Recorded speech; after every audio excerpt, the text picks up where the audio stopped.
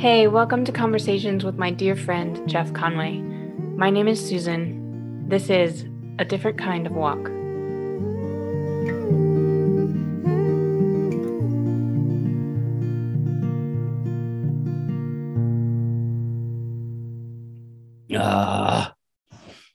Okay, the pills are stuck in my throat, so I might need to chug a little bit more during our whatever, but That's fine. Go for it.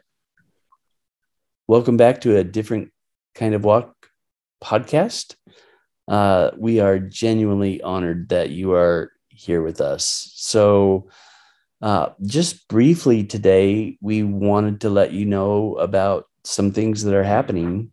And the first big one is that after, I think, 4 postponements, we will be going on an accessibility trip on the Camino de Santiago.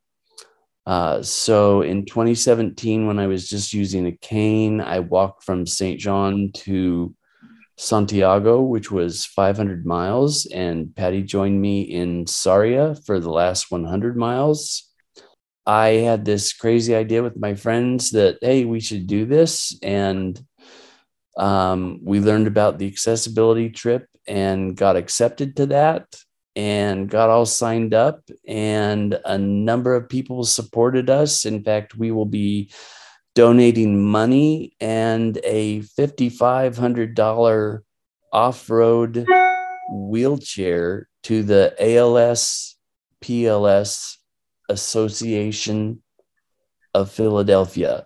Woo! That was hard to say, but I think I got it out, right? Mm-hmm. So I'm excited to tell you that this trip is finally happening. And I guess pray for the ALS PLS Association that they actually get this off-road wheelchair, because Gil and Toma, who are pushing me, have threatened to push me off a cliff at different times.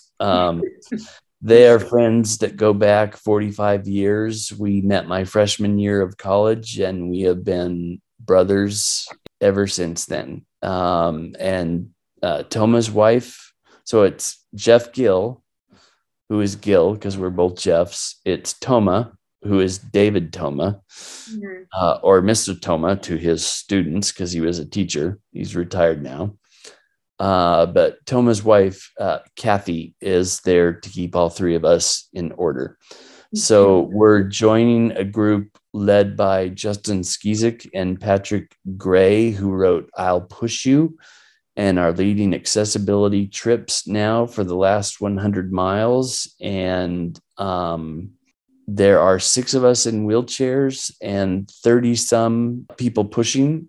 So you can do the math. So it means that you have some time just to walk. You don't have to be pushing people the whole time. So when you're going up or down a hill, you'll have 2 people pushing you and 2 people with a rope pulling you. I leave on the 10th of June and arrive in Spain on the 11th. And we meet the whole team the night of the 11th, and we begin walking on the 12th. And we get to Santiago on the 19th. I have a wheelchair inside the house that I'm using now because of the number of falls, and I'm training myself to use it and walk on my toes to move forward. And that's the chair that I'm taking with me to Spain, because it has big wheels at the back. So all the cobblestones and all that, it will just be a much smoother trip going to dinner and going out and those kind of things. So I have that I'll be taking with me along with the big push chair. So we will wake up every morning. I will have a caliente leche, which is me speaking the best Spanish that I can to say hot milk, which for some reason it is not like a vanilla steamer here at Starbucks. The whole thing is foamy, and it's wonderful and warm, And they're telling us it's going to be cool in the afternoon or mornings and warm in the afternoon. So having something warm to drink in the morning will be brilliant for me. And so, Toma, Gil, Kathy, and I are excited to be together, but we've talked about this mainly through texting, where the four of us can text together. And I just said, I need you guys not to stay with me the whole time. I want you to experience the Camino the way I did. So make sure you spend time meeting the other people. Make sure you spend time walking in silence. Just encourage them. And I want them to push me not off a cliff, but be around me at times also, because we love each other. We see each other once a year, and this is our time to see each other that once a year. But we are staying extra time also, so we'll have some of that extra time. So I am not doing the changing meds, but I'll be back on the regular regimen, which will still be driving in a car to Washington, D.C. is difficult. So flying on a 7-hour flight, then an 8-hour flight on the way home is going to be challenging. Being on a rocky, ruddy, bumpy trail will be challenging, but I don't care. And that doesn't make sense to some people. But I want to experience this with Gil and Toma. And I want them to smell God in their own way, because nobody's Camino is the same. That's why I always tell people, maybe read 1 book or 2 books about the Camino if you're going, but don't read a whole lot, because don't get mixed up in people's stories about the Camino. I have a couple chapters still to finish on my book, A Different Kind of Walk. And the subtitle is Soul Prep for the Camino and Life, but it's not the story of my Camino. It's the story of how I've come to understand God's forgiveness, God's love, God's empowerment, God's grace. I could go on about that, but Susan will get that published because she's so good at things, and she'll get that published by, a month after I get back from the trip. Yep, totally. So we spend a couple more days. So I guess it's the 24th that we fly home. So we're excited about that. And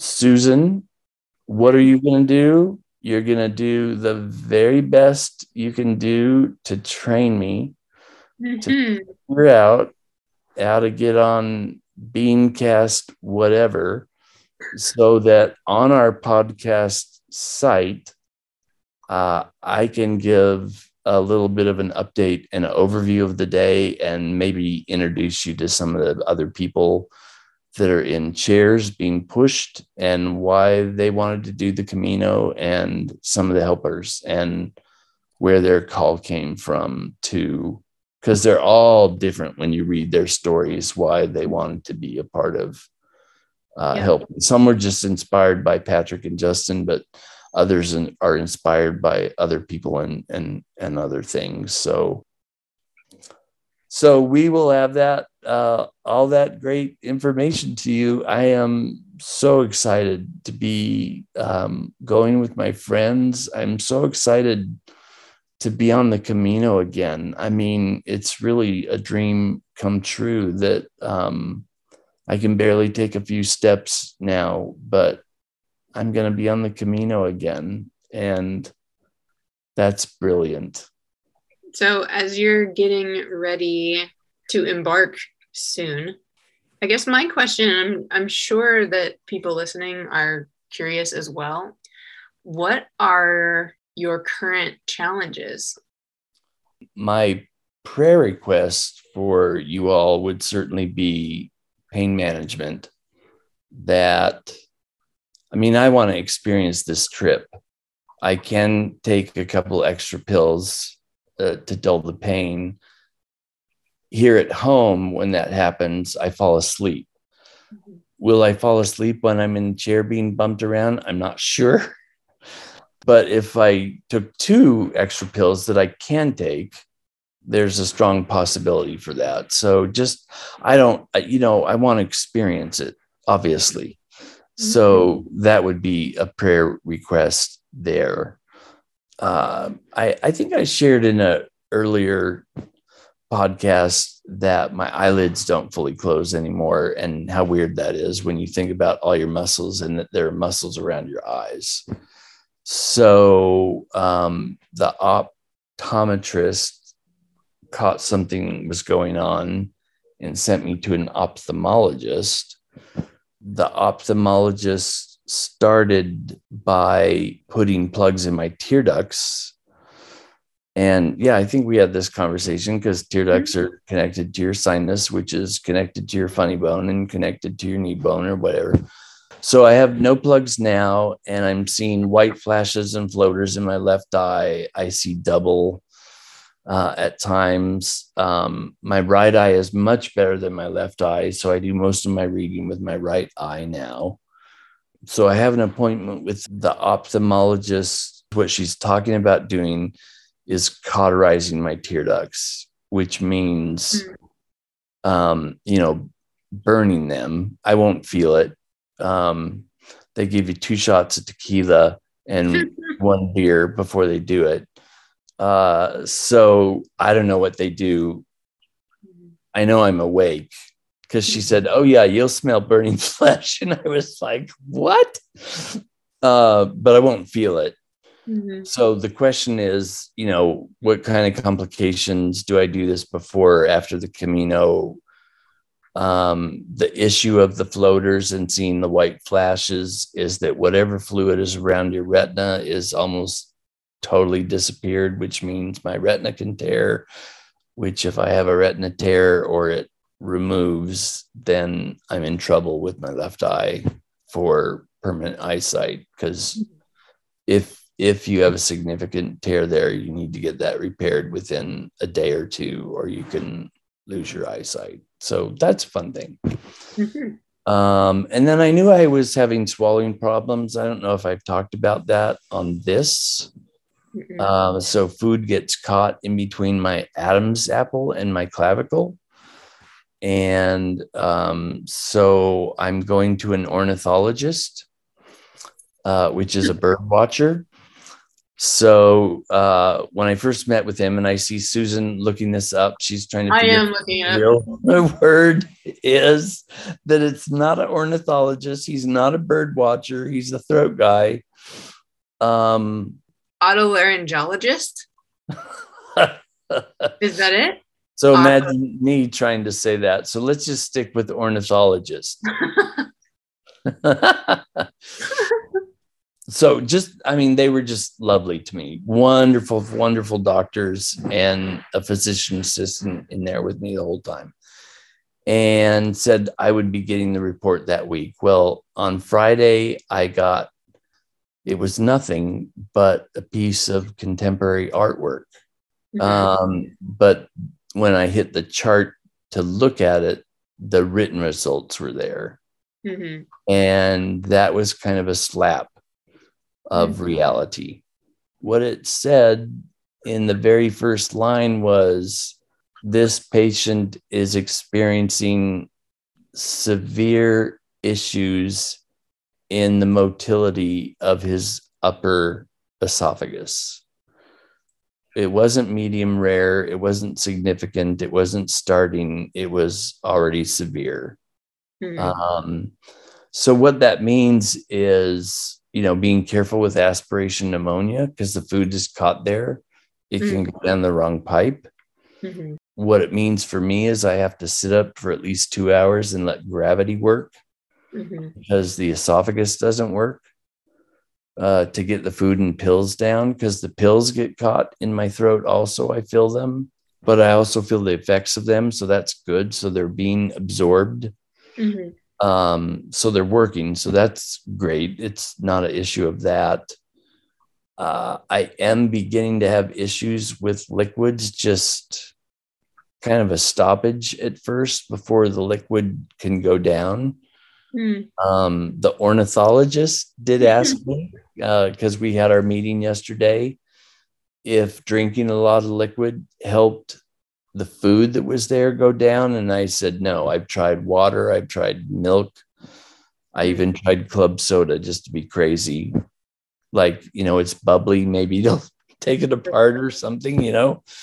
So nothing helps other than gravity to get it down. So he is suggesting to me, and his PA called first and said, we'll probably want to stretch your esophagus, which would be like an angioplasty, but in your esophagus, not in a vein. So something goes in there, I'm completely propofol or verseted out. I'm not alert at all to what they're doing. He did say, I will only try it on you once. I won't try it on you again. Are you going to try that before the Camino, or? I'm waiting to hear back from them. So, everything's hurry up and wait. I will ask significantly, because he said the only bad thing that can happen is we can rupture your esophagus. And that's a really bad thing. Because that means immediate open you up and have surgery and get it back together kind of a deal. He said he's done thousands of these. That hasn't happened to him, but he had to tell me that's a possibility. So, I'll just have that discussion. How close to the Camino? Do you rupture immediately if you rupture, or does it happen a few days later? If it did happen, what's the recovery time? So I'll ask all those questions. So that will decide. So, it was a pretty severe slap on Monday when I read severe, because it made things real again, even though being in a wheelchair and falling and hitting your head and your shoulder and all kinds of things make what's going on in my life real. But on my advance directive, I said no intubation and no feeding tube. So it just made it real. So Monday was kind of painful and hard. Tuesday was dark and thoughtful, and Wednesday was lovely. And when I described that to somebody, they kind of were like, well, what? I mean, so you dealt with it for 2 days and now you're fine? How does that make sense? It doesn't make any sense. What makes sense is my journey didn't start 2 days ago. My journey didn't start when I first went to the neurologist. My journey started in 1977 when I would recognize I was loved by God. So that whole journey up to this point has led me to a place of peace and acceptance. And the really cool thing about the 2 days was I read a psalm every day, and then a reading every day, another scripture reading every day, and then a devotional reading in my prayer book that I've had since 1990. That my good friend Val Bring, hi Val, I know you listen to this, gave to me as a thank you gift when she was a youth leader with me in 1990 in my Wallingford days. So this week's reading was Psalm 131. And it's focusing on the shepherd. And it's particularly what hit me by Wednesday, and why I could say I was totally fine on Wednesday is because it says, I am like a weaned child being held in my mother's arms. So I am no longer, clinging to my mother desperately that I need nourishment, I need milk. I know I'm being nourished. I know I'm being taken care of. I know that my mother's present. And it's speaking of God here. that I'm weaned from those early days in 1977 till whenever of, desperately clinging for the milk, and am really resting in the presence of God. So even though it is cruddy news and I'm not making a joke about it and I'm not making light about it, that's not true. I've made jokes about it at times with some people I've talked to because, it's fun to say, I've taken some time to digest this. And things like that I just whatever. So I still joke because I'm me, but I'm not joking about it. I'm taking it seriously. I understand what's going on. I understand what I'm facing. But I know who I'm facing it with. And not only am I facing it with Jesus, who loves me dearly and I love dearly, but this podcast, and I could get emotional right now, Susan.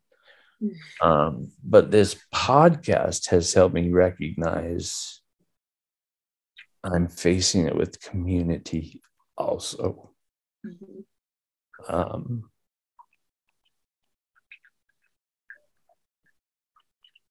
So cut out that long pause. But yeah, I mean, it's beautiful. So I'm facing it with community also. And that makes all the difference in the world. So thank you to everybody who's listening right now. I love you all. I mean that. I feel that.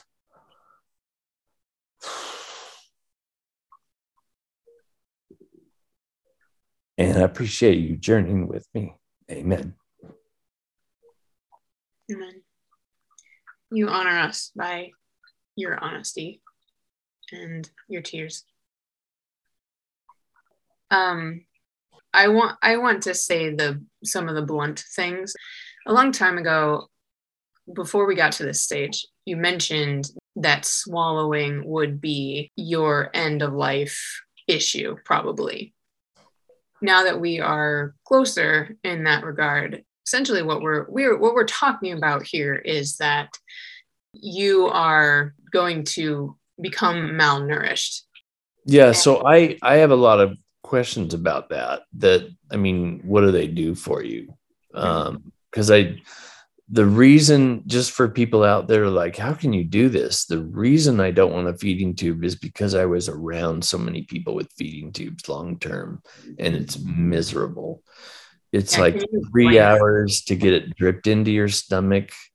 There is constant infection where the needle is going into your stomach at the site. So they have to redo that, which no big deal. It's just a needle going into your stomach. I'm not afraid of that, but there's infection in the stomach also that happens. The stuff that they put in you feels like a lead weight when it goes in. So it doesn't feel like what you might feel like after you eat a piece of chocolate chip cheesecake. It just feels awful. And it feels awful when it leaves you. And you have to do it 3 times a day. So even though I spend so much time in bed already, I can't complain about spending time in bed, but you're in bed feeling awful, having to get help to get up, to go to the bathroom, to feel awful, to have a little bit of a break before the whole thing starts all over again. If the boys were younger, they weren't married, if they weren't doing well, if Patty wasn't in a good place, I might have made a different choice, but I'm making the choice of not fighting a disease that's taking me over. So we'll see how the stretching goes. But then the question is, so if it doesn't work and then I'm having problems swallowing liquids, do I get an IV for a while? I've been around hospice enough. Hospice is just absolutely wonderful whenever that happens. And, I want to go to Augusta with Barrett and Addison next year. So that's next big goal. So that's April usually, I think. March? What month? No, it's April usually. A lot of people say golf is boring. Just experience Augusta. Even if you don't like to watch golf, experience Augusta because it's just a cool thing to watch. And so, the other ironic thing that's going on is I weigh 175. I promised Gil and Toma I'd be 169 by the Camino. What I am learning is I'm feeling so much better by drinking Boost and Ensure most of the time. Yeah, so I debate a little bit because when I do sit down, I have zero rump. When I sit down, I'm sitting on bone, period. That's all that's left there. And the width of my arms now, I was never a muscle guy, but the bicep is the same as the forearm. It's just this straight thing that's down. And I squeeze my stomach and push on myself to see, because the only place that I really have weight is my stomach. It's like, is there muscle under there? I don't want to have a six-pack or anything. I'm not worried about that, but I'm just like, how much of this is blubber and how much? So I have decided, okay, it's just for the trip. I can eat cheesecake when I get back. It can sit in my throat for a while and hopefully not give me aspiration pneumonia and eventually work its way down to my stomach and, add the fat to my body again. So yeah, that's why I say that Monday was the shock, because that was the blunt part of realizing, oh, crud. I could fall at any time and break my hip or break my shoulder. Those kind of things felt fixable. Oh, that'd be crummy. To be in a cast or to whatever, or to have to be in the hospital in traction for whatever. It all felt fixable. Your esophagus not working isn't fixable. So yeah, it just made it more real, which made it more sweet, which brought on the emotion of me thanking everybody because it is at a different stage now. And I'm not dying tomorrow. And I really, really want to go to Augusta next year. So I'm not thinking of dying next month or this summer or, before my birthday. People don't need to email me and get on the website of this and write, oh, I'm so sorry, and all that kind of stuff. And yeah, I smelled death around me when this started. Like, oh, this is something bigger than people are realizing. I smell it much closer to me now, but I don't smell it beside me. Obviously, I could get, pushed off the cliff on the Camino because they think it's funny, and then they don't realize there are rocks on the bottom, and they could kill me in a few weeks. But so that's a good blunt question for people to know. And my prayer would be that people would hear things and people would share this podcast with more people, so that people in difficult situations can really understand that God is close and God loves you dearly. And you're not alone in this. And you don't have to panic when you do smell God. Amen. Thanks for joining us for A Different Kind of Walk. I know this episode was probably difficult for those of you who are close to Jeff. It was a bit difficult for me as well. But we wanted to be upfront with where he's at. Despite his disease, Jeff and I plan to continue interviewing lovely people for as long as he can. We recently had the privilege of interviewing the author of The Seeker and the Monk, Sophronia Scott, and Camino leader Patrick Gray. Next on the schedule are U.S. publisher and childhood refugee Daniel Nairi, as well as musician and activist David Benjamin Bloor. As Jeff said, spread this around. Let people know that they're not alone in this life, whether in the pain or in the joy. Until next time, live well.